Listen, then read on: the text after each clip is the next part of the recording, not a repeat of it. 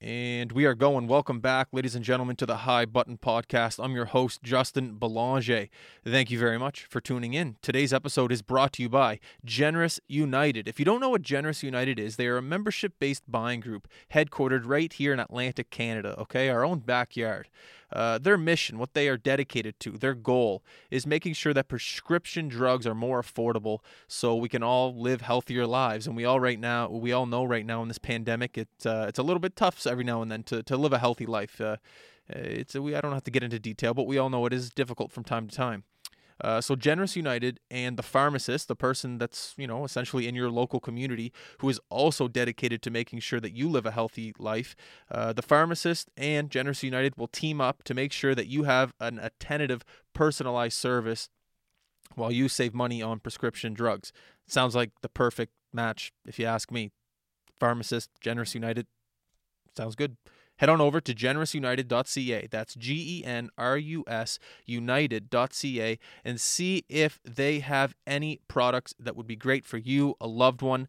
We all need to start living healthier lives, and Generous United is here for us. Today's episode is also brought to you by Osprey Ridge Golf Course, a Graham Cook design course, family-owned. I'm there almost every weekend. The thing about a family-owned golf course is that they take pride in the little things. The fairways are beautiful. The greens have a great pace. And after the 18th hole or 9th hole, depends on how many holes you play, you head on up to the bar, head on up to the patio, enjoy a cold one, and you can look over the entire golf course. Newly renovated, beautiful. Like I said, myself and other members of the High Button Sports family, we're there pretty much every weekend playing, so hopefully we see you there. Remember, Osprey Ridge Golf Course, only 45 minutes outside the city. Get there and enjoy your golf this summer. Today on the High Button Podcast, we have Bradford Curren. Brad, at the age of 6 years old, was invited to the Canadian Golf Academy in Prince Edward Island, our beautiful neighbors here in Nova Scotia. Brad grew up in Halifax. He was actually good enough at the game of golf that he got a scholarship to the University of South Carolina, Beaufort. After that, he played on the PGA Latin American Tour, also the PGA Canadian Tour, and now he's the pro over at Oakfield, teaching others how they can essentially have a career in professional golf. I'm excited to talk to Brad and see the steps that he had to take in order to get to the levels of golf he's at right now. So it's going to be a great episode. I'm Justin. We're talking to Brad Curren. Here we go. You know what comes next. Boom. We're going. Brad, thank you very much for being here. I appreciate it. No problem. Thanks for having me, guys. How was your morning? It was good. It's good? What'd you do? Got up and worked out for a bit, and then I went out to the club for probably 6:30. Yeah. And catched up on my emails. Then I practiced for like an hour before my first client showed up at 8:30. Did 2 golf lessons, and then organized the tee times for my junior league on Thursday night, and was late coming here. I don't mind. It's all good. I don't mind you being late for this. It's all right. I like just the fact that you're here, and I'm gonna pick your brain for an hour. The fact that you're not charging me, I'm pumped. I just want to get some lessons from you through the microphones. No, but I'm like I said, I'm very happy that you're here, and I'll give you a little bit about my golf background. I probably started 6 months ago. Like a lot of people in Nova Scotia, where there wasn't really a whole lot to do. So the one thing that you were able to do was golf. I picked it up, and I wouldn't say I'm obsessed, but I really enjoy it. I've probably gotten out for maybe 40 rounds already this year. Really? Yeah. Wow, that's and man, I've played like maybe 10. Really? Oh yeah. What? Yeah. But don't you work at a golf course? Yeah, I do, but I work at the golf course, right? I guess so. It's not right for me to take tee times from members when we can't even accommodate our membership, and we're turning away 170 members on the weekends. So I don't really book myself into the tee sheet ever. Like, I'll jump out if there's an empty spot and I'm not busy, but I play most of my golf like 6:30 in the morning before the first tee time, so I can rip around the course in an hour and 15 minutes and go about my day after that. Cool. How was the game of golf introduced to you? How old were you when you first started playing and all that? I started learning golf when I was probably 5 years old. Let's talk a little bit closer to the mic. Right there. Yeah, my dad was like learning how to play. He was a really good hockey player, played goalie for Dow. Okay.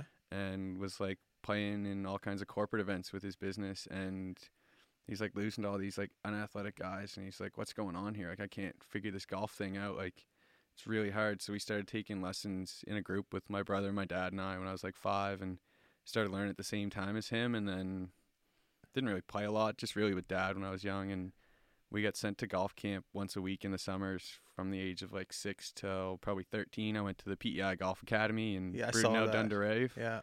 And I started learning there, but I really didn't get into the tournaments till probably about 14. Like, I played some local club stuff at Oakfield, like just like the junior league and then like club championship, junior invite, but I didn't really travel much outside of Oakfield when I was young. Okay. Played like, I think the first tournament outside Oakfield I played was the Nova Scotia Midgets when I was 13. Yeah. But I didn't really get into golf till probably high school once I didn't make major midget playing hockey and stopped putting my focus into hockey through the summer. I started playing a lot more golf and prioritizing golf tournaments over all my other stuff, and got pretty good and got better a little quick. Like, but I wasn't like, I didn't really have any idea how to play golf. I was just athletic and like, even in high school, you pretty didn't? good at it. I mean, you would say I had a good idea. I was like almost a scratch golfer, but I just had like zero game management until I went down to the States and went through the same thing as my dad of like getting down there and being on a golf team and like losing to these like 130, 40 pound, like skinny little kids that can't even hit their drivers past my 3-iron. I was just like, what's going on here? Like, why are you guys beating me? I don't understand. Yeah. But I just had horrible game management. Like, I used to hit driver off every hole because I thought you're supposed to hit drivers on par 4s and 5s. Yeah, you sound like me right now. That's like, what I do. I just didn't place my ball in good spots, and like I was always trying to hit at the flag stick and like trying to make birdie on every hole, and it's not realistic. Like, golf's not a game of perfection. Like, it's impossible to hit perfect shots. You're in a forever changing environment. Like, even standing on the driving range, every single swing you make, it's a different environment. The wind's gusting differently, temperature changes. Like, there's so many different factors that perfection is straight impossible, to where like the perfect round in golf is a 59, right? It's happened 5 times on the PGA Tour. Only 2 of those times was a par 72. So 13 under is like your perfect round of golf. If you consider the fact that there's 4 eagle opportunities, 18 holes, the best score in tour history should realistically be like 18 to 22 under par if perfection was realistic. But it's not. Like, your lie's uneven every time. You're in the rough, you're in the fairway, the grass is different, the wind's different, the temperature's different, the hole location's different, the tee box is different. Like, it's never the same. The golf courses are all different, to where perfection's like impossible. Like, bowling, people bowl 300 games like all the time because they're in a consistent environment. It's the same motion over and over and over again. It's very repeatable. But even though the golf swing's the same, you're always in a different environment. So like, it's impossible to hit perfect shots, to where like if you're aiming at the flag stick and you hit it good, you've probably already hit a bad shot. Like, if you don't think about where you want to play your next shot from before you even choose the shot you're going to hit, you've already hit a bad shot. So wait, you mean if you haven't chosen where you want to place the ball before you hit, Perfect, you've hit it, right? So Like, you don't want to aim for the stick, you want to aim to where you want to play. Like, if flag is like back right, I'm trying to hit my ball down the left side of the fairway, so I get a good angle into the flag. Okay. Versus like Oakfield's a good example. Like, holes like 8 and 16, the greens are very elevated. So if the flags are red on the front, I'm never going to hit it up inside 100 yards because I can't put enough spin on that ball to stop it quickly on the green. If I put myself in that awkward like 50 to 80 yard range where I don't have a full swing, I don't have enough spin to stop it. The green's elevated. If it hits short, it'll stop and roll back. If it lands on, it'll roll past. So if I hit a good tee shot with the driver into the fairway up there, I have almost no play. Versus if I think about where I want to play my next shot from, which is outside 100 yards where I can spin it, then I have a way better opportunity to keep my ball in play. But more importantly, I have some options coming into the green rather than putting yourself into a bad situation. Wow, what Like, an answer. One of my favorite quotes is like Ben Hogan says that 80% of golf is not about hitting perfect shots. It's about making sure your bad shots end up in a good place. So you're not going to hit them all perfect, but if you can like almost always try to miss the greens short, right? Golf courses are designed to cater towards the general public. Even a championship style layout, par 4s and 5s are almost all designed that you can roll the ball all the way down the fairway, roll it up onto the green. And all of the greens are always going to be pitched back to front. Like, very few greens you've ever played are going to slope anywhere other than back to front because it's designed to hold shots from the general public that aren't coming in high with a lot of spin. So if you miss your shots short of the green, you're always playing uphill, and it's far easier to play uphill than it is down. Just because the slope will stop your mishits and you have way more options. You can hit high, you can hit low, but if you go over the green onto a downslope, you're pretty much hitting a flop shot every time. Mm-hmm. And it's just going to be a lot more difficult to keep your ball in a less risky place, right? You're trying to eliminate all the risk that you can and just give yourself whatever your level is, whether you're trying to break 100, you're trying to give yourself bogey opportunities and take out the big numbers. If you're trying to break 90, you're trying to take out the doubles, playing for pars. If you're trying to break par, you're not really trying to birdie every hole. You're trying not to make bogeys on any holes and letting the birdies happen when you hit a good shot or you hit a good putt, or just keeping yourself in a playable situation all the time is the biggest key to golf. Interesting. It's way, like, to me, like, golf is, it's such a unique sport because you're out there on your own. Like, you got to be the athlete and you got to be the coach at the same time, right? Like, if you think about football and you're a receiver, your job is to run and catch, and that's it. You're just an athlete. You're just playing a sport. The coach is doing the strategy. The coach is playing the game. The coach is picking the defense, picking the best strategy to expose his athletes. But when you're out on the golf course, unless you have a caddy, you're out there on your own. You got to be the player and the coach yourself. You got to think the strategy side of it, figure out where you want to play your shots to, and then you got to go be an athlete and hit the ball there. Mm-hmm. But if you haven't like thought about where you want to go before you hit it, it's going to be really hard to trust the shot you're going to hit. Where you see almost every amateur golfer just aim it at the flag on every single shot they hit, not even accounting for any of the risk. So when you take power into consideration, if you do have a driver and you're on a par 4 and you have a dog leg to the left and there's trees on the left-hand side as well, let's say you're a guy who has power, would you go, okay, no, I'm going to do the driver over the trees? Are you a guy who just plays it safe, or does it depend on golfer to golfer to golfer to golfer? Kind of what I was talking about earlier about, like, how I used to be an athlete and had no idea how to play golf. Like, I always used to try and blast it over the dog leg and cut the hole off. Yeah. But, like, the more you learn about it, the less that benefits you. Like, even if you cut the corner and you give yourself 100 yards in, you're still taking 2 shots to get to the green regardless, but you're taking on so much more risk that you're bringing in double, triple bogey into play. It's true. To where the golf strategy is to always play the outside of the dog leg. If it's a dog leg right, you don't want to try and cut the corner. You want to hit it to the opposite side of the fairway, to where even if you hit it into the trees on the other side of the hole and it's curving back left to right, you're going to be coming out of the tree line straight towards the green. If you try and cut that corner and you don't make it, there's going to be trees between you and the hole.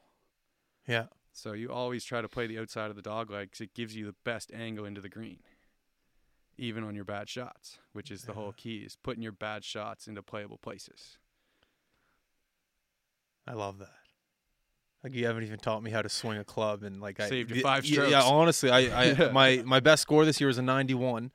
My first round this year, I think I shot it was like a 140, like 140. Yeah. And like I said, I played around 40 rounds, and I'm like mid 90s, 100 guy, and the closest I've come is a 91. Or I think it was a 92. And just taking that little bit of advice. How long are we into the podcast right now? 5 minutes.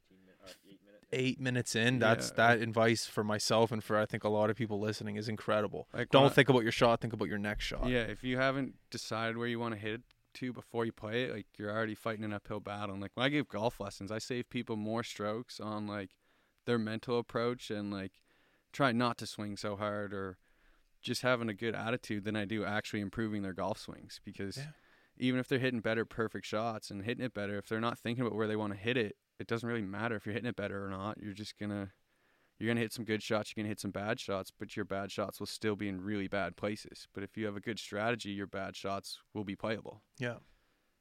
What's the one factor of golf that you find addicting? I feel it can be a lot of answers for a lot of different people, but for yourself who consumes the game every day, what's the addicting factor for you? I would say it's the endless pursuit of improvement. Like, no matter how good you do at golf, you can always do better. Like, when I was talking about shooting 59, like, that's your perfect round of golf. Like, everybody's out there is chasing that 18 under round, like trying to, no matter how good you get, you can always get better, right? Like, there is no perfection in golf, so there's always room for improvement. Like, even at the highest level, like, look at Phil. Like, Phil Mickelson is a Hall of Famer, like, multiple time major winner, got a new coach last year, new perspective on the game. He's got a great attitude now, and he won a PGA championship at 50 years old on the longest major championship setup ever, right? Like, if he didn't have a good attitude, he basically had no chance, but he believes that he can compete with those guys even though he's older, because he's got the best short game of all time, maybe outside of Seve,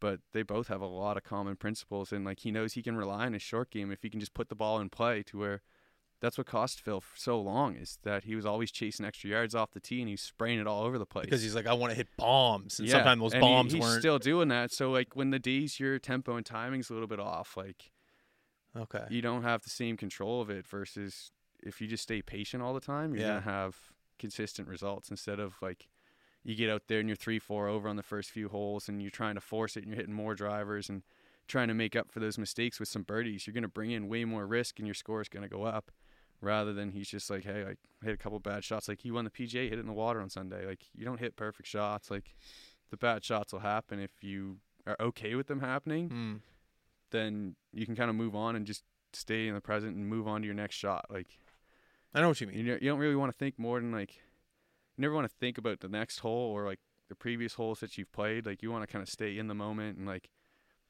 playing your shots around what you're doing, not so much like, hey, I got bogeyed that hole, I got to make birdie here, right? Like, okay. You drive it in the trees, like, people are, I got to punch this out onto the green and, like, save my par. But you don't have to make your shots up immediately after a bad shot. Like, you hit it in the woods, you can chip it out dead sideways, hit a great iron shot into 5 feet and save par.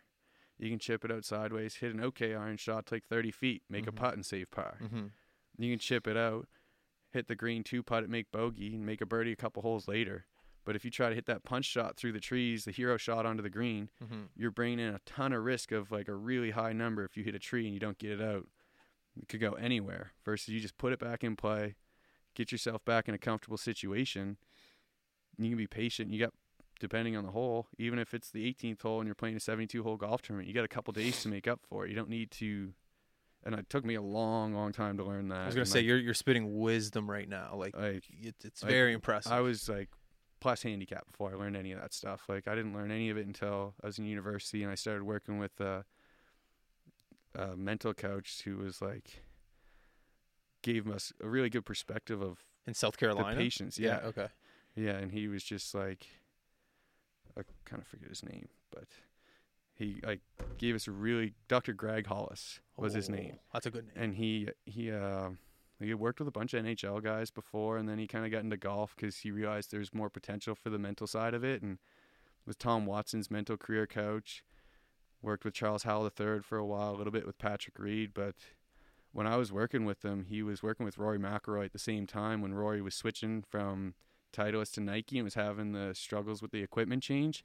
He worked with Dr. Greg Hollis over, like, just his attitude towards the game and, like, understanding that the clubs are virtually the same between each brand. Like, the ball speed's maxed at 1.5 miles an hour to club head speed on any brand's driver. Like, iron technology hasn't really changed. It's more about getting shafts that fit your swing properly and maximizing your personal swing and getting the best results out of it. But he, like, I don't know, I learned a lot from him and just, like, Rory's perspective of not so much trying to make birdie on every hole like he was when he was a kid, kind of playing the patient style of the game and waiting for your par fives. And the golf courses are all designed to trick you. Like, there's holes that are very difficult that you're not meant to make birdie on. There's holes that are easy that you're going to have a chance. Like, par 3 scoring average in PGA Tour, the leader is usually like 2.9, 2.95, like barely under par. There's usually less than 10 guys that average under par for par 3s on the season.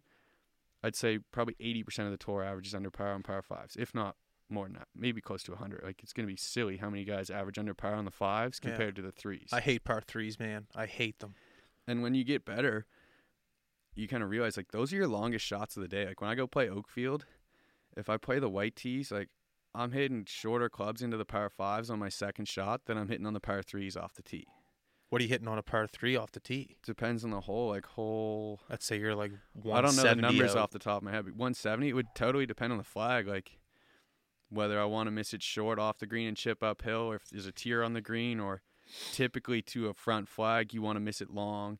Back flag, you want to miss it short. So if it was 170 to a middle flag, I would hit an 8-iron that carries 167, and it would kind of end up near there. But if I had 170 to a back pin, I'd probably hit the same shot. 170 to a front pin, probably hit the 7-iron, make sure I get it past it, right, put it on the green, then putt back to where that 8-iron, I have to hit it perfect to get it there, versus I could just hit a nice smooth 7, knowing I'm going to be 3 to 5 yards long, but I'm going to be on the surface, and even if I mess up, I'm going to have green to work with if I get it somewhere up past the hole, versus if I were to try and force the 8-iron and miss hit it, then I got to get up and down. But Okay. pretty much, unless you're hitting pitching wedge or less, you're always aiming like to the safe side of the flag, just trying to get the yardage right. Give yourself a play off your second shot. Like, I don't really ever aim at flags anymore unless I got a wedge in my hand. And even when I do, I'm really not aiming at the flag stick. I'm trying to hit it like somewhere 5 to 15 feet putting uphill. Okay. Like, I'd almost always rather be double the distance going uphill than half the distance coming back down. Like, I would prefer to have an uphill straight 10-footer than a downhill 5-foot slider. Okay. Have you ever raced in track and field or anything like that before?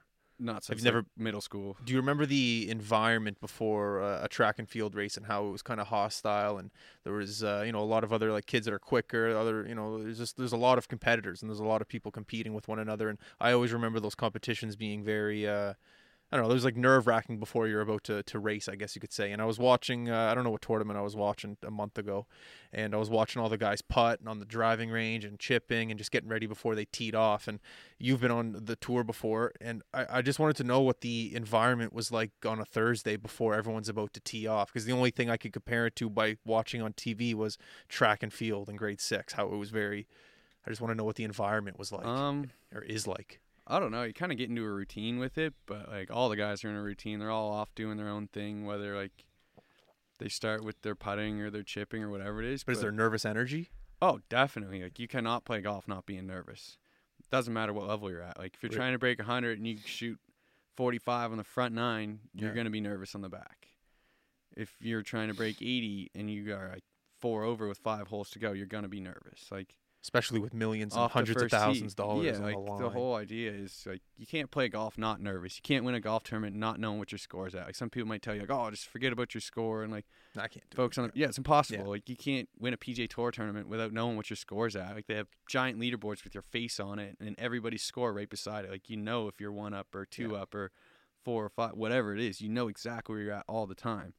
To where you can't really take that out of your mind completely. All you can do is get into a good routine to, like, when you're 1 minute before you're hitting your shot, you're only focused on your target and picking a good shot and really engaging in the process of preparing yourself to hit the shot and choosing the best option, really trusting the thought you have, to where, like, counting up your yardage is huge too. Like, that's why you didn't see a lot of the guys use the lasers on the PGA Tour in the PGA Championship. Like, they are allowed, but throws them out of their routine, right? These guys are used to counting the numbers up off the book. They trust their caddies. They trust the caddies, like, telling them that they're hitting it here, to where, like, yeah, the laser is a great advantage to know exactly how far you have. But those guys, like, if they have 168, they're not actually trying to hit at 168. They're trying to hit at 165 where they putt uphill.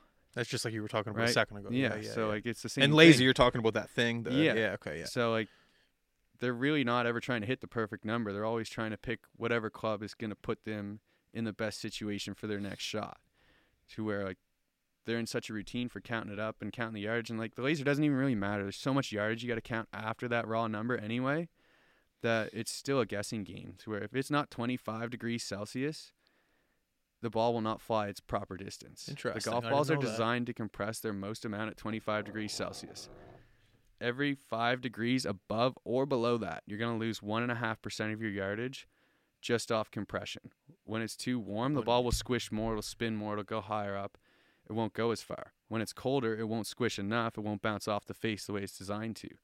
So if it's 10 degrees, you're losing 4.5% of your yardage right off the top. Really? To where also, if That's it's crazy. not 50% humidity, every 10% humidity increase, you're going to gain 1% of your yardage. Every 10% humidity decrease, you're going to lose 1% of your yardage. So people don't really notice it when it gets above 25, because the water's coming up out of the lakes and the ocean, and the air is more humid, to where water vapor is thinner than air, the ball will go further.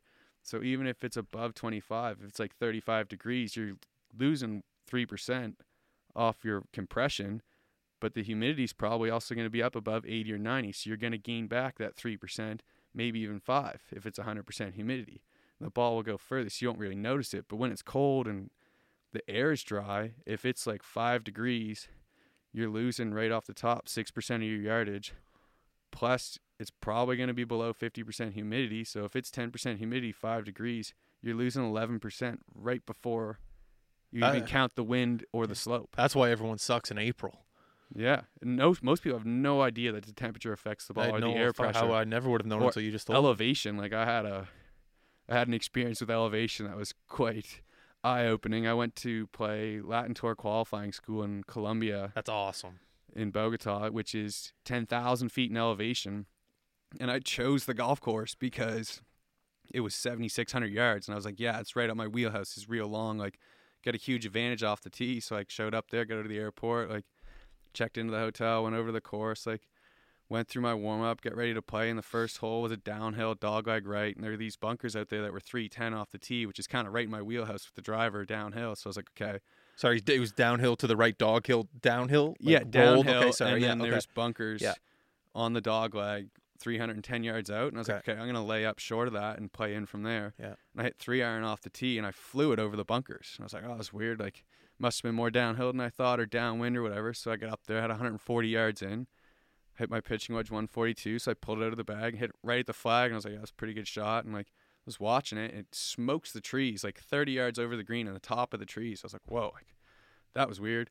I continued to do it for 3 or 4 holes, just blasting everything, like 20, 30 yards over the green. Like, had no idea what was even going on. No one told you until this? One of the guys in my group was like, hey, like, we're in elevation right now. And I was like, cool. What's that mean? And he's like, the ball's going to go further. You know that, right? And I was like, no, I had absolutely no idea. So, like, every 1,000 feet in elevation, you're going to gain 2% of your yardage. So we're up there playing at 10,000 feet, and I'm hitting it 20% longer, and I have no clue. Like, absolutely no idea. Even when I found it out in the practice rounds, it was so hard to adjust in the tournament that, like, I didn't trust my yardages the whole time. But then I went back and, like, played after, and now I'm pretty good at playing in elevation because, like, I know how to count it, and I trust my yardages now. That's cool. But it was just, like, I was, like, fish out of water. I had no clue. I'd never played golf anywhere other than sea level to that point. Wow. So I was just, like... And I'd played a couple rounds in, like, the Pennsylvania mountains or something just casually where, like, I didn't really notice. It was like, oh, the ball's going far today.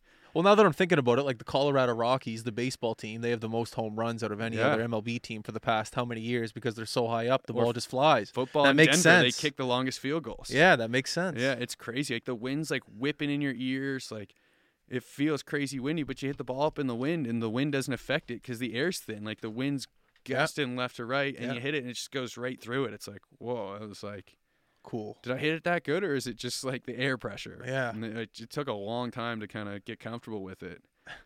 But it's like that everywhere. Like, I played in Mexico. We were playing like 5,000 feet, and I was 2 years down the road after that, and I was pretty good at counting the yards and had a good week. But, like, anytime you're in an unfamiliar environment, it's really hard to adjust. Wow. That's really cool. Just the fact that you traveled for golf and you played around the world, like Mexico, Colombia, playing in different cultures. I think that's so cool. I've only played maybe at 8 courses in my entire life, and the fact that you get to, like, when you travel to Mexico, how do you have a caddy that you bring, or do you meet someone there, like Happy Gilmore, meet the guy in the parking lot? It's exactly like that. It's an absolute disaster down there. What? So what happened? Like, man, my worst caddy. Well, I wouldn't say his worst. The kid was really nice, but in Argentina one year, I got assigned a caddy. I was 12 years old. Wait, so you were 12? No, I was like 20, and I got assigned a 12-year-old to caddy for me. Buddy signed up to caddy and lied and said he was 16. And he came out and he was like maybe like 4'2". That's like the movie. That's like that movie with Shia LaBeouf. Kid. I was like, the greatest game ever played. That's just like that kid. And I felt bad. I didn't want to be like, no, like, you can't have the job. Like, I need an adult. And I was like, all right, let's go. And like, buddy showed up in like jeans. It was 45 degrees Celsius.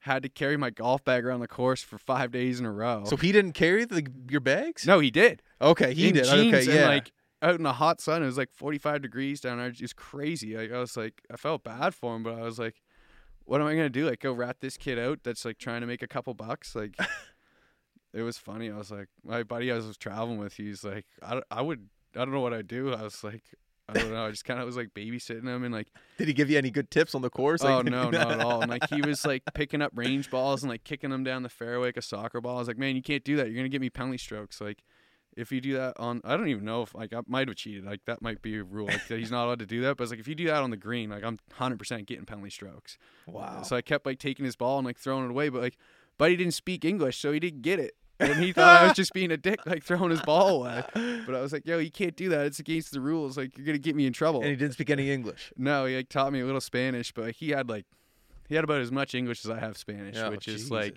a couple numbers and like a few golf terms that I picked up from some of the guys I played with that speak Spanish. What do you look for in a good caddy? What are the characteristics of a great caddy? Honestly, what I would look for in a caddy is someone that personally knows me really well and can tell when I get out of rhythm, and they can tell when I'm forcing it or tell when I'm frustrated. To where it'd be great to have a caddy with tons of golf knowledge and stuff, but like I have enough of it that I can get myself around the golf course, but I can't really pick up on my behavioral cues. Having someone that knows me really well, it's a lot more beneficial for that than it is for golf advice. To where like I had a couple of regular caddies that knew my game as well really well, or one of my buddies that used to play on the web.com or what is the Corn Ferry now would caddy for me a lot down south, and like I would trust their golf advice a lot more. But having someone that personally knows me and knows my behavior and when I'm a little bit off or when I'm in a good rhythm and it's okay for me to play aggressive makes a bigger difference than having someone that knows golf.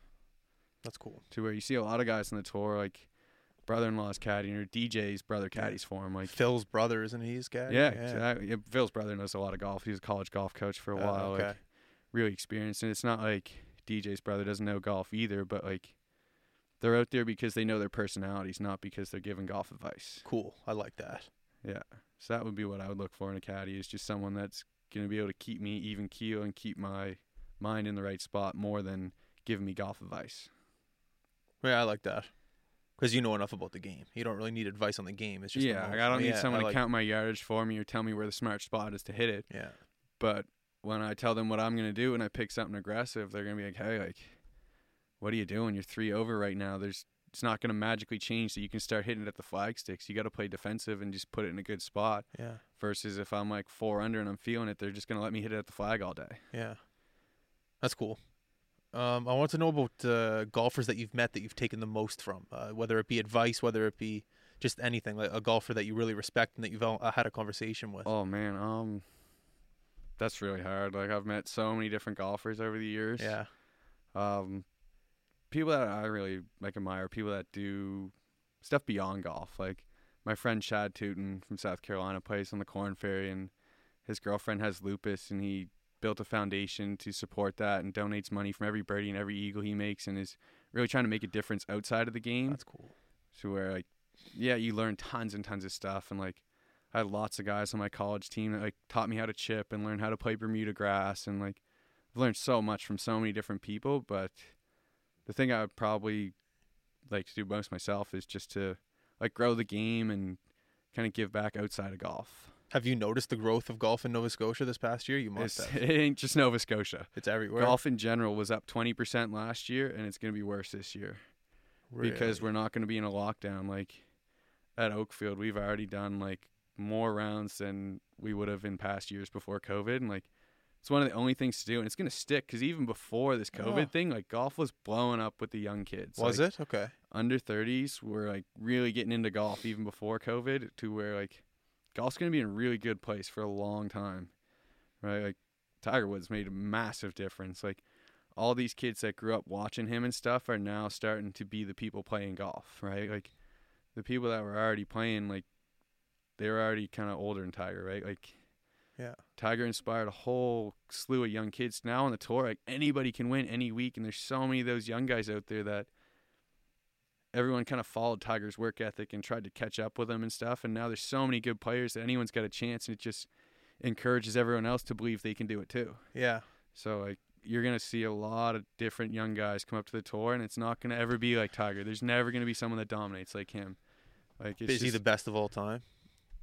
I would say so, in my opinion, for sure. I mean, obviously, he played a different game than like the Ben Hogans or the Jack Nicklaus's and stuff. It's a little bit of a different era, but as far as his dominance goes and like being at the top of the game and how much he was beating guys by in the early 2000s, like there'll never be anyone like Tiger. Like, and it's just straight work ethic. Tiger was not the most talented golfer of all time. Like I would say it's probably John Daly, maybe Phil Mickelson, right? But Tiger had like an absolutely outrageous work ethic. Like guys up in the gym 4 a.m. every single day all year, like works crazy hard, like kind of set the standard for like putting fitness into golf and treating it like a full-time job and a sport, to where you go back and watch like Jack Nicklaus and Arnie Palmer and those guys back then, like they're smoking darts on the tee and like they're out there just like playing golf like you see the Sunday casual golfers play, to where like now you see guys like eating bananas and protein shakes and like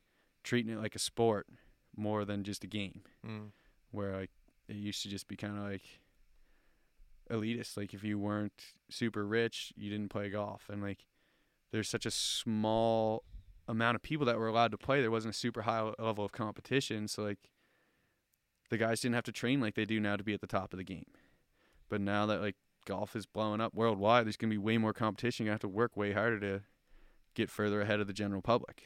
I asked you a question earlier about like what's the addicting factor for you of golf, and you said just the pursuit of a perfect game, always improving, always trying to get better. And I agree to that point, but I also think it's watching these pros on television, or I've always wanted to go, or not always, this past year I've wanted to go to an event, but you should. It'll change your mind on golf completely. We're going to get into that in a bit, but for myself, the addicting factor is watching it on television and watching these guys and some of the things that they're able to do on television. And one thing you just brought up the work ethic of Tiger Woods. I was watching on YouTube a couple days ago what's that thing where it's USA versus Europe? Oh, the Ryder Cup. The Ryder Cup. Yeah, Ryder Cup. Tiger's awesome. Tiger's warming up for the Ryder Cup, and he's the only guy there probably 20 minutes before DJ shows up. Everyone else shows up, and you see this guy just laser focused while there's probably 600 people behind him just watching him chip. Watching no idea they're even there. But do you know the video I'm talking about? He's wearing like the raspberry like sweater. It's on the PGA YouTube posted it. Nonetheless, it doesn't matter. It was unbelievable to see this guy, who he is, what he's accomplished, be there for 20 minutes before these guys even show up, and they stroll on. You're talking about the driving range too. The driving range. Because like I've studied Tiger's warm-up routine, I can 100% guarantee he'd already chipped and putted before he got up there. He was probably out there an hour before the other guys. Just keep talking for a sec. I'm going to show it to you. But to go off of that, what you were saying about watching a tour event, it would blow your mind if you watched one in person. I heard it's great because you get to go close to the golfers. Like you can just. I think it's great because you get to watch the whole tournament. You're not just watching the highlight reel you see on TV. When you watch golf on TV, you're only watching the guys in the top 10 that are having a really good week and the highlight shots from all the other guys. You don't see what golf actually looks like. You don't see the guys that aren't hitting it well playing their shots to safe places. You only see the guys that are dialed in, aiming at the flag the whole time. That's why so many people get roped in to try and hit birdie on every hole. Yeah. To where when I thought I had no chance of playing pro golf, like I didn't even think I was going to play college golf. But when I was down there in South Carolina, the Harbortown tournament was like 20 minutes from the school I went, and I went and watched it play. And like I was watching some of these guys hit range balls and like warming up. I was like, wow, this is not nearly as impressive as I was expecting. And I watched them play on the course, and you're just seeing guys that aren't in contention, like hitting shots that are worse than the shots I hit. I was like, whoa, like this is totally eye-opening. Like I'm better than these guys. Like I can do this for sure. And like it's like that moment was like, man, I can probably do this. Like there's way more humanizing when you see them in person. When you watch it on TV, you're just watching a highlight reel. Yeah, whether it's a live highlight reel. I never thought of it from that perspective. Like, when you're watching on TV, it's just highlights. Yeah, and it might not be like a highlight reel. It's live for the guys that are contending. But still, all the shots you see from the guys that aren't in the last 4 or 5 groups are just straight highlights. And the guys in the last 4 or 5 groups are having like their best week of the year. They're dialed in. They're like going at flags. They're hitting really good shots, and you only see the best shots on TV. You don't like in a golf tournament. You shoot even par for 4 rounds. You take 288 strokes, 144 guys. There's like hundreds of thousands of strokes being taken, and you only get to watch like maybe 2,000 or 3,000 of the best ones. Yeah, I never thought of it from that way. But that's what got me. That's the addicting factor, like that stuff. Because then I want to go to the driving range, or I want to go to the course, and I want to do that. But I never thought of it from that perspective. Going to an actual event and seeing how humanizing it is. It is very like. They tricked me. They got me. They tricked me big time. Golf's way more about hitting your bad shots to good places. Like those dudes out there still hit bad shots. Like, see, I didn't know that. Yeah, everyone thinks like the guys on TV are so much better than they are. Like Dustin Johnson shot in the 80s like for almost a month straight last year, and then he went on and averaged like 66 for the season. But you only watched him shoot the 66s. You didn't get to see any of the shots he shot when he shot 80. You're right. I didn't. right? I'm sure his sponsors wouldn't be happy if the TV showed that too. Yeah, exactly, right? It's so funny. Like, when you're playing hockey and you're having a bad game, like, you're out on the ice, you can see the guy that's feet aren't moving that day. You can see the guy that's, like, out of position. Like, Yeah. there's nowhere to hide. But in golf, like, there's nowhere to hide score-wise, but they're not going to put the camera on you. Yeah. It's When true. you're watching, like, any other sport, like, there's nowhere to go. Yeah. I love it. I'm going to get out to one. Yeah, oh, definitely. Definitely Hopefully. get out to one. We'll have a couple MAC Tour events in PEI end of August. Oh, yeah? Yeah, Brudenell, Dunderave. Are you in it? Not yet, because, well, I'm too far off being a former member to get an exemption into it. Okay. But where the Canadian Tour is going to be Canadians only this year, Okay. they're going to open it up for just straight up first come, first serve registration. So it was supposed to open June 21st, but I was emailing the tour director today, and he said that they're probably pushing it back, because I was looking for, like, what time of day it's going to be so I could plan my lesson schedule around it. Because, like, it was like he told me it was going to be around noon, and I was, like, filling up all my times except for, like, within an hour or two of that. And I was like, okay, like, what time do I got to plan to do this? And he's like, oh, we're going to push it back a couple days. We'll reach out and let you know. But when they do, like, if you don't sign up in the first 3 minutes, you're not going to play. So how much money could you win off winning something in PEI? Like way less than I would make working. Really? Oh, yeah. So then why? Just because the love of the sport? Yeah, and that's why I'm, like, excited to play this time, because, like, when I first gave the pro golf a shot, it was like I was so focused on making it my career and turning it into a job, and so hung up on my results and how much money I was making. I was defining myself by the scores I was shooting. I was forgetting to have fun when I was out there playing, like, just from teaching amateur golf and, like, going over and over and over the smart shot things again and doing on-course lessons. Like, really, when I started doing on-course lessons, it really started to set in for me that, like, this is how you're supposed to play golf, to where, like, I know that's how you're supposed to play, and I'm telling people, like, this is where you're supposed to hit your shot. Like, this is the spot that the hole is designed to hit the ball. And until I actually got disciplined enough to go out there and do it when I was making an example to someone I was giving an on-course lesson to, I started shooting way better scores. Like, I've given 6 on-course lessons this year. I've only made 2 bogeys, right? Like, my whole life, I've always tried to make tons of birdies and have, like, 3 bogey-free rounds in my pro career. And my scoring average is under par. Like, I make, like, 5 to 6 birdies a round, but, like, it's way more about cutting your bogeys out and putting the ball in a smart spot than it is other ones. To where, like, when I go out and I play it really smart and I hit it in smart spots every hole and I wait for the par 5s for my birdie opportunities, and then if I get a wedge in my hand, I might try and hit it closer. I wait for a good putt from 20 or 30 feet, and I shoot, like, most of them are 9-hole on-course lessons, or, like, even 18s, but, like, I usually shoot, like, 1 to 4 under with like very little bogeys, rather than shooting, like, trying to shoot like 66, going at, like, every flag, making 9 birdies and a few bogeys, to where, like, the birdies aren't going in, you're still making bogeys playing those aggressive shots.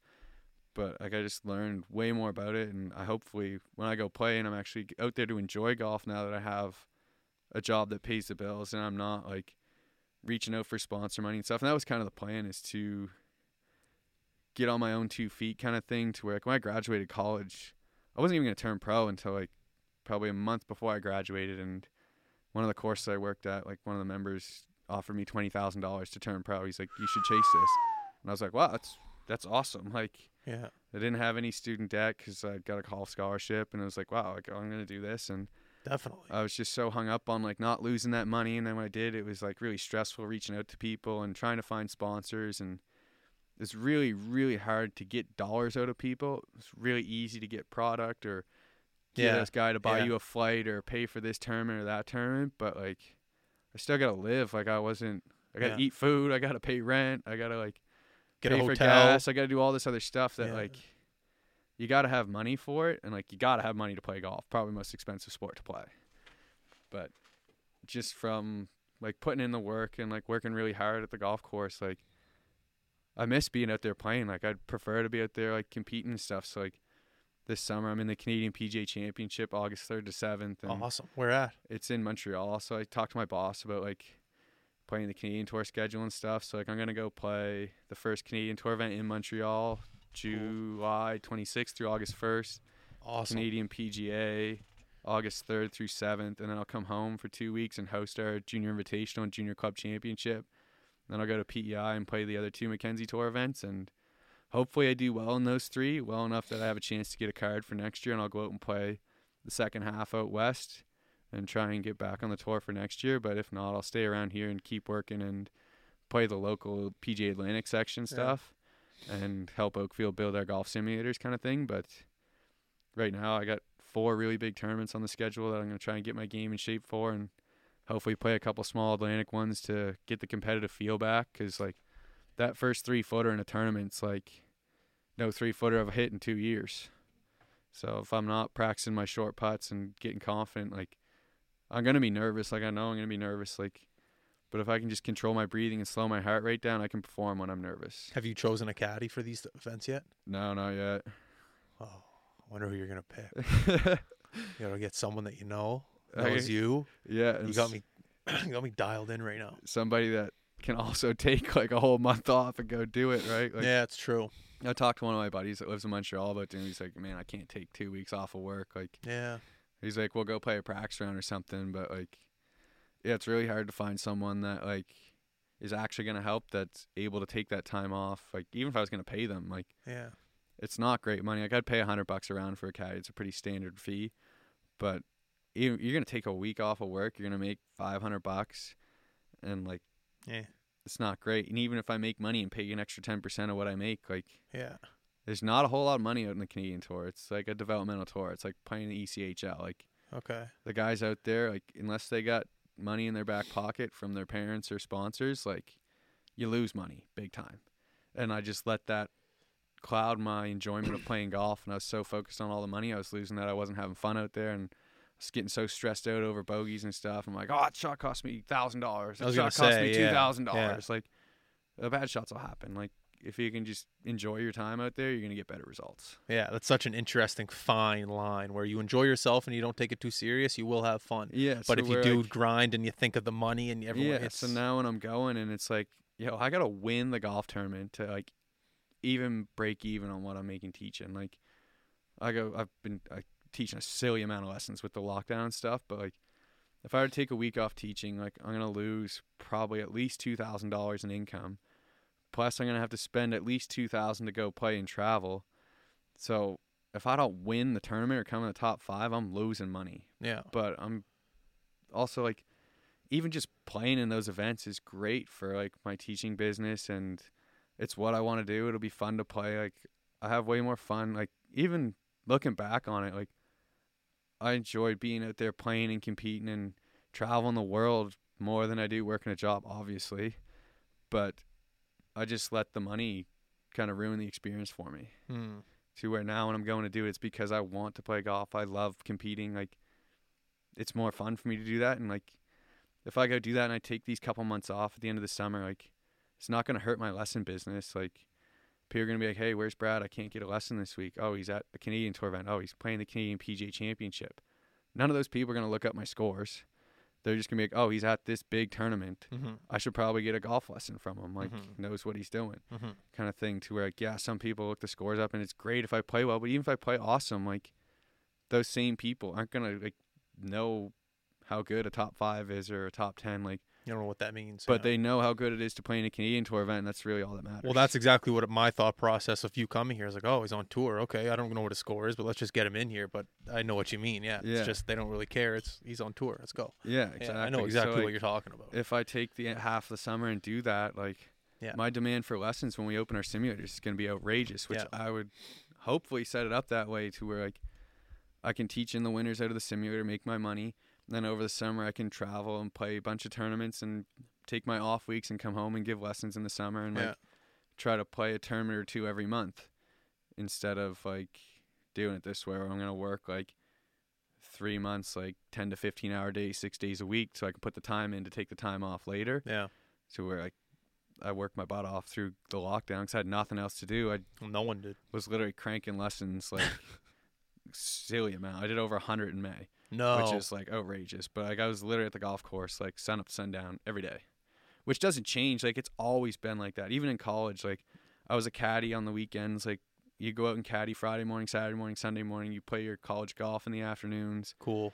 And then you go to school. And then when I finished school, I was the assistant coach. I was working at the course I worked at as the outside service manager. I was caddying.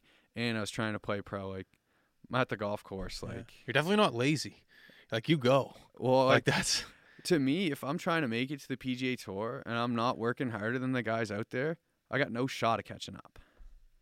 Right? It's all about work ethic. Like, well, it's everything. Everything in life. It's about like, work ethic. That's all it is. Putting in the work, and like that's how I got the money when I graduated college. Like, it wasn't because like buddy's like, hey, you're a great caddy. I love hanging out with you. Like, here's $20,000. It was because I was at the course, sun up to sundown every day, grinding. Like, finish my loop caddying. I'm going to the back of the range, I'm hitting balls for an hour. I'm chipping putting for an hour. I'm playing 9 holes. Like, I'm there all day long, and they're like, the people see me working, and they're like, hey, like, I want to help you out. Like, I had one guy that I gave lessons to before I even turned pro. Like, well, like, I was a pro, but not a golf pro. I was a pro golfer, and like, he would give me $1,000 a lesson, and we go to the back range and drink beer, and I would just hit shots. He'd be like, yo, like, how do you hit a draw? Like, how do you hit a punch shot? Like, just hit, like, just asking me to hit all these shots, and then he'd give me $1,000 cash, and he'd be like, spend it on golf. Yeah. And I was like, that's awesome. Awesome. Like, that's amazing. Can we do this again tomorrow? Yeah, exactly. Let's do it every day this year. Yeah. That's awesome. So, like, stuff like that, like, I don't know. Like, I feel like I've had a whole lot of opportunities in my life, and like, so many people have done a lot for me, but I feel like it's all come from like hard work. Like, I went to college. Wasn't even gonna play college golf. Wasn't even on my radar. Like, I was supposed to play hockey for like, I forget. I think they were called like the Shipbuilders at the time. Like, junior A, I was gonna like try out for them and play there. Oh yeah, I think no. Yeah, like I was in that organization. They weren't the Marauders and the Halifax Lions. Yeah, so I had like a tryout for them, and I was gonna play for the Bay Ducks if I didn't. Yeah. And just like go to Dow or SMU and like do business and hang out here and play hockey. But I was playing on Team Nova Scotia, and this school sent a recruiter up to look at one of the girls on the team. He's like, hey, I got this business where like you pay me this fee and I find you a school of your choice. And I was like, I want to go far enough south that I can play all year round. I want to be on a team that I can start. I'm not going to a different country if I'm not playing tournaments. Yeah. And like, he found me a bunch of schools. I went down and visited him, and he took 10% of my first year scholarship, and we paid him a fee to do it. And then after that, like, I got an academic scholarship my first year, and my athletic scholarship kept going up because I kept working hard to the point my last year of school, I went to school for free. And like, sick. Even like the year before, I paid like $1,500 for the year. So like, I graduated college with no student debt, and then got a bunch of cash from some of the members down south. And I was like, this is great. Like, it's a no-brainer. 3-4 years ahead of everyone else graduating school with $40,000 in debt. So like, I can take this time and travel the world where I'm young and energetic, and I got this purpose to do it instead of working my whole life to save up and go on this vacation, like, just to see places. Yeah. Versus, well, you don't really see any places when you travel for golf. Like, yeah. I mean, like, you travel on Mondays, you get there Tuesday, you play your practice round. Wednesday's Pro-Am day, so you don't play. You might get like, but you're not going to go do like an activity on the day before a tournament. You're going to go to the course, you're going to chip, putt, practice, play 9 holes after the Pro-Am. Yeah. Then you play Thursday through Sunday, fly to a different course Monday, or a different country most of the time, or wherever it is. And then you do it over again, to where like they do it 2-3 weeks in a row. And like, man, unless you miss the cut, you don't have time to go do it. And then when you do miss the cut, like, you're traveling with your buddies, you go caddy for them so they don't have to take like the local guy, or it's usually like high school kids or school teachers, or just like, I gotcha. It's not like the caddies that they provide are not the real deal. People that are caddies. Yeah.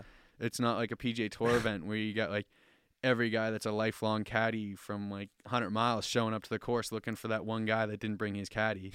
It's like people that are like, hey, like, this is a pro event. I kind of want to be involved in this and help out and come out to caddy. It's not like they got any kind of golf knowledge, nor do they know the people at all. It's literally just a body to carry the bag. Yeah. That's so much information. I just want to golf right now. Yeah. I have that feeling like all day long when I'm standing on the teaching deck giving lessons. It's like someone's like, hey, we got a tee time at 1:30. Like, you want to join us? I'm like, no, I'm teaching till like 6. Yeah. But I wouldn't be mad at that. Like, I love that job. I don't even have that job, and I love what you're talking about. Like, I get to go outside and like hit demo shots for people all day. My game stays in good shape. I'm out in the sun. I pick my own schedule. I can take weeks off when I want. I can go play tournaments. Like, it's. I'll give you a scenario for me right now. One thing I'm trying to figure out. I got a 60-degree wedge that I absolutely love, and some guys, what's the difference between the green but not the green? It's like not the rough, but the fringe the or like fringe, the apron, yeah, something like that. First cut. I find like because I use my 60-degree in my backyard so much, and I think that's my best club. I know how to use my 60-degree so well, but it's a fancy club. You get a lot of lob on it, and you can get it to where you want it to go. But I love it. I just love my 60-degree. If I'm on the fringe and I'm, I don't know, 20, 30 feet from the hole, I won't putt it. I'll use my 60 and do a little lob and try to get it there. I find that's more comfortable for me. But don't get me wrong. There's times where I completely go over the top of it and I shoot it way past the pin and I look like an idiot. What's your advice on that? On that? On like your club selection? Yeah. Always play the club you want to play. Okay. Like hit the shot that you trust the most. Okay. Whether you got to putt it out of the rough or you're hitting a flop shot from 15 feet, if you have any doubt in your mind, you're going to struggle to make good contact. Okay. But if you're like, I love that 60, I'll use the 60 all the time, and you trust it, it's definitely better to go with that than a club that you don't trust. Okay. That being said, the more consistent your results are with the smaller motion, right? If you hit the putt, it's a much smaller motion. It's much more consistent. Yeah. Typically, a good putt is always better than a good chip. Okay. Even a bad putt's often better than a good chip. Okay. Just because there's such much lower risk. Yeah. Right? Like when you putt it, you're probably never going to miss the green. When you hit the chip shot with the 60, sometimes you might sub it, sometimes you might blade it. Yeah. But I would always just play whatever club you trust the most. Okay. Right? You got to have 100% trust or you're fighting an uphill battle. That's one thing I do love about my game right now is that I see so much room for improvement, but over these past 4 months, I've seen a lot of improvement. So yeah, like my best score this year was like a 91. That's awesome. And the fact that I've only been playing for 4 months is great, but when you talk about, but the fact that you're talking about the frustrations and the mental, what did you shot selection? No, what did you say? Club selection. No, but you said something else at the very beginning. Play management. I like that. You talk about game management. Yeah, that's something I didn't even know existed. That's a huge thing. Like if you can you're gonna trust your shot. You're playing way more if you know your miss hit's gonna go to a good spot. Like, but I feel like with this game management, I'll be able to take a lot of at least 5 strokes at least. Definitely. Because there's times where I'm in the woods because I just smashed the thing off the tee. And I can't find it, and I got to take a stroke. So if I can just eliminate that and use a 9-iron just to get it out there, and it's definitely like by the rules of golf, like if you hit one into the trees and you don't find it, you're hitting 3 off the tee box, to where you basically just made a double bogey in one swing. Yeah, it's gonna take you 6 good shots to make up for that one swing. If you're gonna make probably more than that, right? Like, because you're gonna have to hit 3 good shots on a par 4 to make birdie, right? And they might not all be consecutive. So like you're going to have to hit 6 good shots for every single time you hit it into the trees. Yeah, it's just not worth it anymore. No. And like that's what I was saying about used to hit driver everywhere. Like I had I've always made about the same amount of birdies, but it's about cutting out the bogeys for me. For someone shooting 90, it's about cutting out the big numbers, being okay with doubles and bogeys and getting rid of all the big ones. Yeah. To where it's probably my favorite golf stat I've ever heard. A golfer that averages 90 in 18 handicap is going to make 1 birdie a round on average. A scratch golfer, 0 handicap, is only going to make 2.8 birdies a round. The difference between a 90s golfer and a scratch handicap, those other 16 strokes, come from your short game and keeping the ball in play, not from making more birdies. I love that. That gives me hope. Yeah, especially with that game management thing. If you can cut out the big numbers and like make nothing worse than triple bogey for the rest of the year, your scores will be better. You can try to just make bogey instead of forcing the up and down for par and bringing in the double or triple. If you can just make bogey on every hole, you'll shoot 90. Okay. You don't need to try and make birdies to shoot better scores, because if you try to make bogey every hole and you're just chipping it onto the green to an uphill putt instead of trying to chip it in, then you're going to have a chance at your par putt, but you're not going to have the risk of bringing the big number into play. Yeah. Okay. Like you're going to save way, way more strokes just by keeping the ball in front of you and making your short putts. Like when I was in college, our coach used to say that every single time we get out of the van. He's a big old Southern guy that used to do long drive and didn't really know a whole lot about golf. It was mostly just like, there's not a whole lot of, like, obviously at the D1 level, at like Power 5 schools, they have some really knowledgeable coaches, but most of them are just glorified babysitters. And like we get out of the van every single day, and he'd be like, "All right, boys, we're gonna go out there, make your 3-footers, keep ball and play." It's like, okay, like, thanks for that advice. You want me to make birdie on every hole too? Like, I knew that, but just from that, like, if you're really good at your short putts, you're not worried about how good you are at chipping, because you know you can make your putts, and then you're not worried about your chipping because. Yeah. Like, you're not worried about your irons because you know you can get it up and down. So you're not worried about hitting it in play because you know you have the rest of the game. So if you can build your game from the hole backwards, you'll have a whole lot more confidence. And, like, that's how a tour pro would warm up. Like, tour pros don't go to the driving range right when they get to the golf course. They start with the putting. They start with the smallest motion, find their tempo and timing for the day. Then they start with chipping, feel the ball contact. Then they hit some pitch shots. Then they go to the wedge range and they hit, like, they get to the driving range, they start with their distance wedges, like 20, 30, 40, 50, 60, 70, 80 yards. Mm-hmm. Switch clubs, like 56 degree, 40, 50, 60, 70, 80, 90, 100. 52 degree, like 60, 70, 80, 90, 100, 120. Mm-hmm. And they just build up to it nice and slow, making sure their contact's good, and they find a good rhythm for the day, to where, like, a tour pro warming up for a PGA Tour event's not going to make a full swing until he's probably hit, like, 50 or 60 balls, including his putting and chipping. Just like these guys right now. No one has a driver yet. That's my favorite example. Tiger Woods. Oh, right there. Tiger just grabbed a driver, but he's been there for like 30 minutes. When Tiger goes to the driving range, I'd bet my salary, unless the tee deck is set up right on the front of the deck, his first shot he hits on the driving range every single day will never, ever leave the tee deck.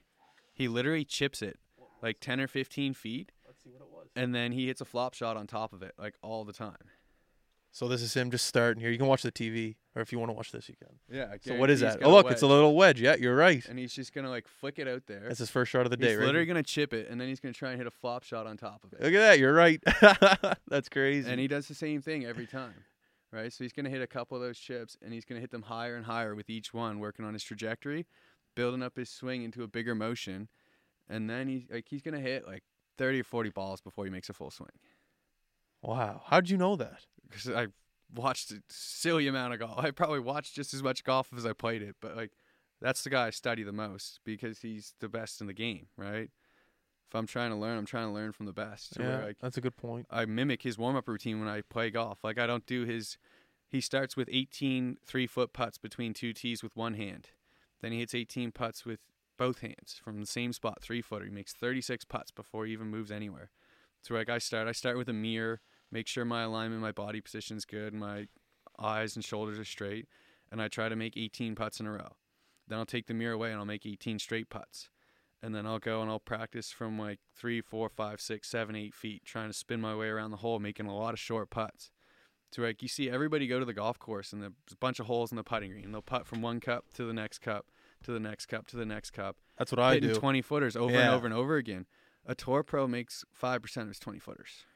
So then why am I practicing that? Right, you're not building any confidence to where when you watch these guys on the warm-up green, none of them putt to a hole from outside 8 feet because a tour pro only makes 50% from 8 feet.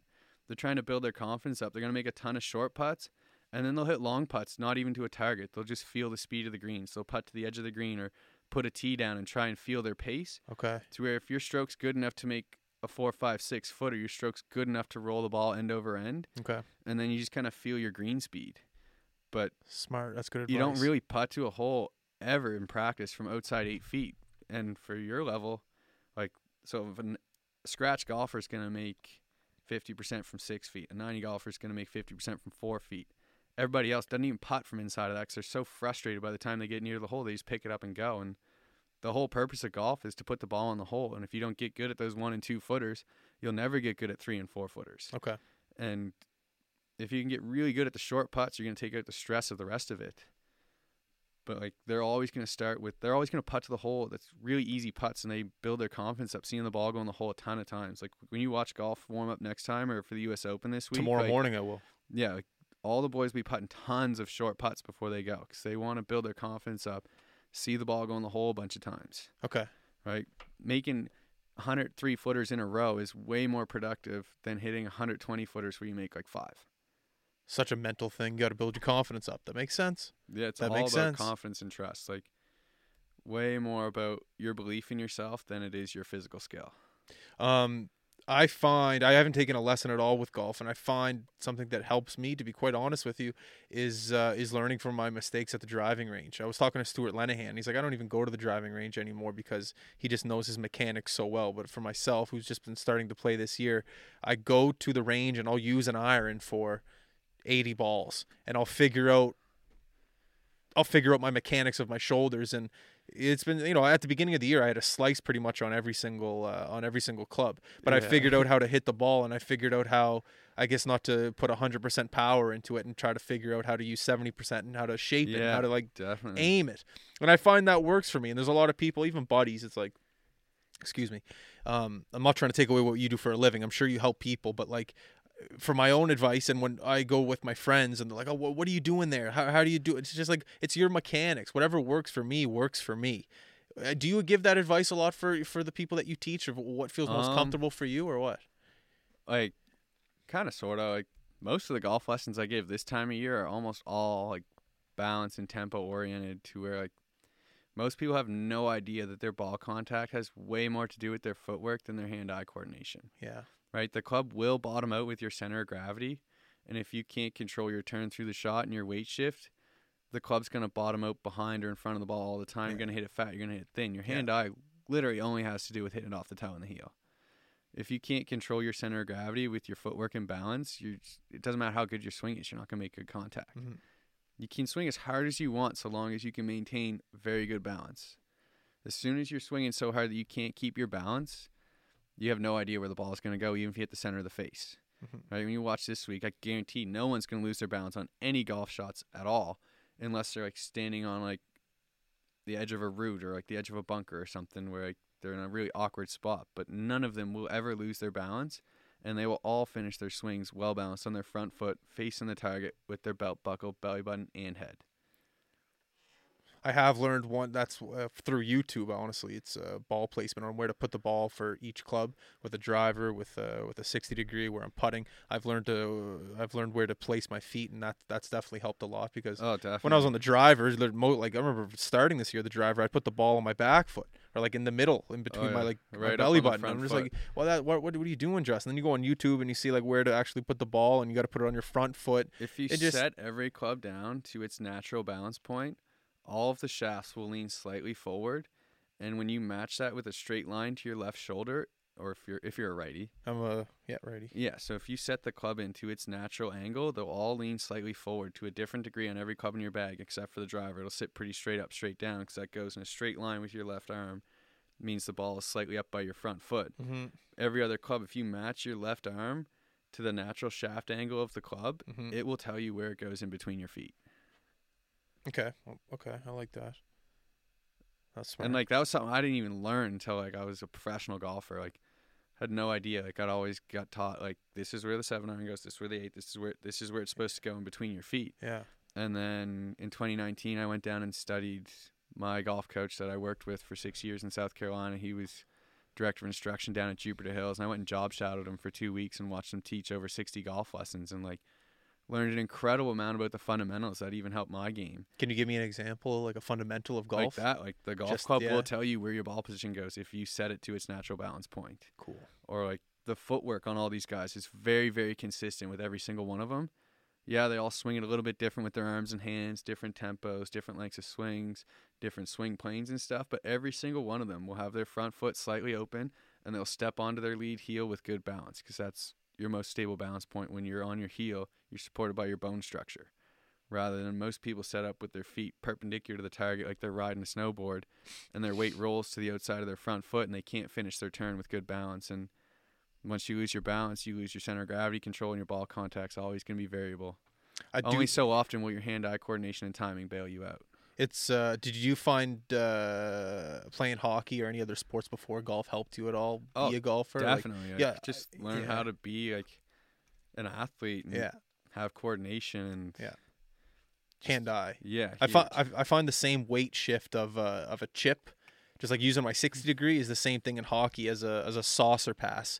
It's just that little slight touch, that little and then you just kind of get it up. But other clubs are different. If ever said to like hold the club lightly in your hands or like hold it like a baby bird, like I hope they specify they're talking about chipping and putting. Yes. Right? If you're going to swing that thing between 50 and 100 miles an hour, depending on the club, like, you better hang on to it. That's why you got a glove on, right? Yeah. You don't use a glove for chipping and putting, right? Obviously, he's not chipping, but, like, if you're going to swing it between 50 and 100 miles an hour, like, you better hang on to it. You don't want to be so stiff that your arms can't move, but you got to have a good grip if you're going to swing it that fast. To where, like, do you put the tires on your car loose? Like, the lug nuts on your tires when you're going that same speed? Like, no, they're cranked on tight. Like, you're going 50 to 100 miles an hour, you better hold on to it. Yeah. But when you're around the greens, yeah, you want a soft touch and feel for really good distance control, right? That's when you hold it really lightly in your hands. But, like, if you hold the club lightly in your hands, you swing at 100 miles an hour, it's going to go flying out of your hands. To where, like, if you got a good grip, then you don't have to squeeze it to death to control it.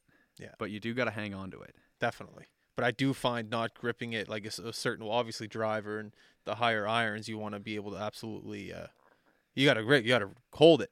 Yeah. But I that's what I'm talking about with my 60, where I think I'm the most successful with my 60 because it reminds me most of a hockey stick, where it's a light touch, where it's a little, you know, that's just me personally. But and that's like another great analogy for hockey. It's like when you're trying to score on a goalie, are you shooting it as hard as you possibly can every single time? No, because you're going to lose your accuracy, right? Your aim is way more important than your power. Yeah. Same in golf. Like, you can score in hockey if you can place it in a good spot. You don't need to rip a slap shot on every single shot, right? Not every guy in hockey is taking a full bore slap shot on every single play, right? There's situations for that, like an open downwind par 5. Yeah, sure, go ahead and give it a rip. But, like, if you're hitting a wedge shot, you don't need full speed. Yeah. Right? It's like a saucer pass. Like, you don't need to rip the thing to hit it where you want. You just got to have good balance and timing. How much time are we at? Hour 12. Are we at an hour and 12? Jesus Christ, man. Are you good? Like, how much time do you have? You sure? Yeah, I'm good for another hour, but I don't know. Don't know if the viewers want to listen to 2 hours of it, but yeah, I'm good till 4:30. You said did you get fitted this morning for anything?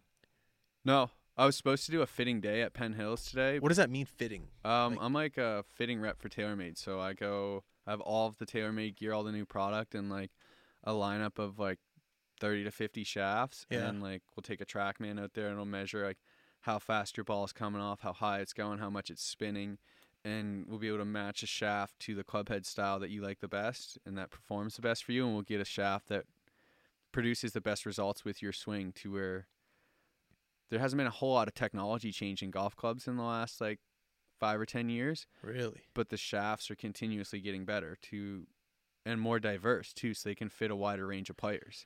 Right? Like a guy on the PGA Tour is not playing the same shaft that you buy at Golf Town. Damn it. But you don't want to be, because that guy's going to swing it faster. That shaft's built for him. To where, like, if I hit a club as hard as I can hit it, like, my maximum club head speed with a 9-iron is probably like 95 to 100 miles an hour. If I hit it that hard, I'm only going to hit the ball like 140 to 145 yards, because it's going to go higher. It's going to spin more. If I swing it at the tempo my clubs are designed to be swung at with my natural rhythm, I carry my 9-iron 157, because the ball will launch out lower with less spin. It'll travel a further distance with less club head speed, because I'll compress it better and get more ball speed without having to swing faster. But my clubs are all built to be swung at a consistent rhythm, and when I try to swing too hard, yeah, my club head speed might go up, but also my spin rate's going to go up, and the ball won't go any further. Okay. I like how you said, though. Do you think the gear matters? 100%. You think? Definitely. Like, and if you're out there playing with wooden clubs, I'm going to crush you. Sorry. Obviously not wooden clubs, but like if I walk into a driving range and there's like an old set of clubs there, you think like a beginner golfer, could you get the job done? I've played lacrosse and hockey my whole life. So you're a hockey player. So my analogy for that would be, if you're going to go skate at the oval, yeah, you could go skate at the oval with the dull rental skates and walk your way around the oval. But if you want to make some cuts and like actually skate, you're going to bring your own skates that are sharp. Versus you go to Cleves and you get a skate sharpening, you're going to get like a level 2 or a level 3. NHL players going to get like a 5 or a 6 on his blades. This NHL players play with way sharper skates than you get your standard sharpening at a sports store. Okay, well then let's not talk about the pros. Let's talk about the amateur guy. Because my philosophy with lacrosse and hockey when I played, I was the guy that never had the best gear. Yeah. But I played I played major junior. I played Mooseheads for a bit. Like, I got there on talent and hard work, and I know you're a big talent, hard work guy. Yeah. But clubs, when I walk into Golf Town and I see all the selection, tons of selection. Oh yeah. Just left, right, center, everything you can imagine. Tons of marketing. At the end of the day, is it more the player or is it more the club? Oh, it's definitely more the player, 100%. Like, I'm pretty confident I could go out there and break 80 with a set of wooden clubs. But like, if I want to perform at a really high level, I got to have clubs that fit my swing. I can agree. Okay. Right? Like, I could go out there and use a rental set that's like decent clubs, even brand new stuff. But if it doesn't fit me well, like, my odds of putting up a really good number is very low. Because I don't have the same trust I would with my clubs, or even clubs that have been specifically fit to my swing. To where, like, most of the, like, when I got fit, like, I went to Toronto and did a TaylorMade headquarters to where, like, they weren't even measuring, like, how I was hitting the ball. They put sensors on every single joint in my body, and they fit my shafts to my swing tempo and how fast my body was moving, not so much how hard I was hitting the ball. But that's just not really an option, because it's like $50,000 machine that there's not the demand in Nova Scotia to support that. Not yet. To where there's only one in Canada, and it's at the TaylorMade headquarters. But in general, like, even if you were to go get on a launch monitor, it would tell you exactly how you're launching it and exactly how much spin you should have for your ball speed and what height you should hit it, and then you'll be able to maximize your distance by getting clubs that fit your swing. And it's more so about the shafts than it is the golf clubs. Okay, good to know. Yeah, well, I don't see myself making another purchase for golf a gears. bit. Like, I made my first purchase this year. It was like $800. Yeah. Oh yeah, like, so I'll wait. Yeah, like, the new TaylorMade driver is like $699 plus tax, so it's $800 for an off-the-shelf club. And then you can go ahead and get like a $300 upcharge shaft, so it's going to cost you like $1,100 for one club. Dude, I walked into Golf Town for the first time like this year and bought my set. I felt like such an outsider. Like, there were so many guys in there with, like, talking to the people that work there, and I was like overhearing the conversation about what they're talking about. No idea what they're talking about. And I'm just in there, like, buying this one package of like, I bought like a whole set of clubs. But anyways, I just felt like an outsider. But now that I'm starting to get into the culture of golf and understand, like, my club selection, things that I'm good at, things I'm bad at, it's an exciting sport for sure. And, like, seeing all these clubs and different options, even hats, apparel, I love it. Even the way you dress in golf is cool. There's just a lot of elements to the game that I can see myself enjoying for years to come till I'm retired. Yeah, and like so many like hockey, baseball players, like, everybody that grows up playing a sport just like ends up playing golf because it's like a lifelong sport. Like, you can be 50 years old and win the PGA Championship. Like, that's awesome. There's really no age limit to golf. Yeah, which is like encouraging for me, where I'm hoping to go back out there and play, and I have a way better perspective of it now and a better attitude to where I'm not like, oh man, like, the clock's passed me by, I didn't get drafted this year, career's over. Like, there's no time limit. Like, as long as you get your mind right, you always have a chance. Yeah. What's one thing you're looking to improve on this summer when you're on tour? I just have fun. That's it. Just have fun. Dude, like, easy goal. Enjoy it. Awesome. Like, be out there, like, be happy to be back and just enjoy the shots and really play smart. Like, try not to win the golf tournament by making birdie on every hole. Try to win the tournament by not making bogeys. That's kind of the plan. That's awesome. Dude, well, thank you very much for coming on. I appreciate it. This was wicked. Awesome. Yeah, I'd love to come back. It's great meeting y'all. Dude, I'd love to come out on the course with you and somehow... yeah, for sure. Definitely have to get out for a round, or even just... I got to show you that 60 I'm talking about, just chipping it on. Yeah, I got to show you what I'm talking about. We'll set something up for sure. I love it. I'd love to play. I'm going to try and play a lot of golf between now and end of July. So okay, cool. We'll set it up for sure. Awesome. All right, everyone listening, thank you very much for tuning in. We do appreciate it. Today's Wednesday, so last podcast of the week. Enjoy your weekend. We will see you next week. Have fun, stay safe, play golf. We are out. Peace.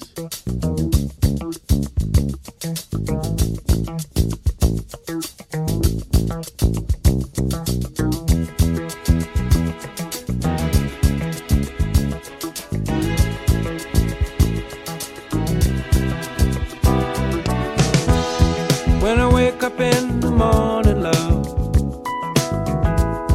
and the sunlight hurts my eyes, and something without warning, love, bears heavy on my mind. Then I look at you, and the world's alright with me. Just one look at you, and I know it's gonna be a lovely day.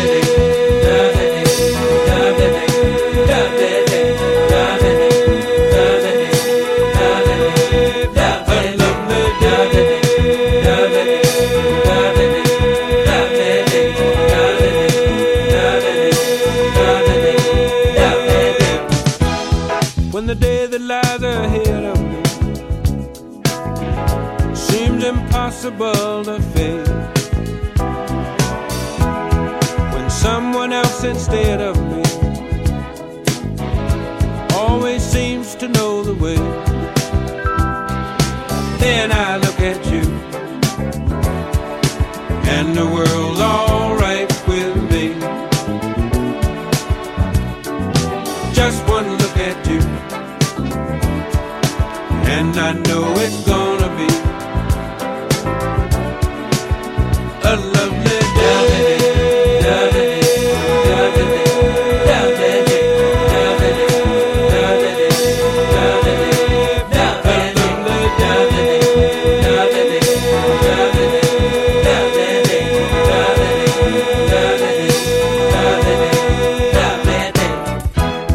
When the day that lies ahead of me seemed impossible to face, and when someone else instead of me always seems to know the way, then I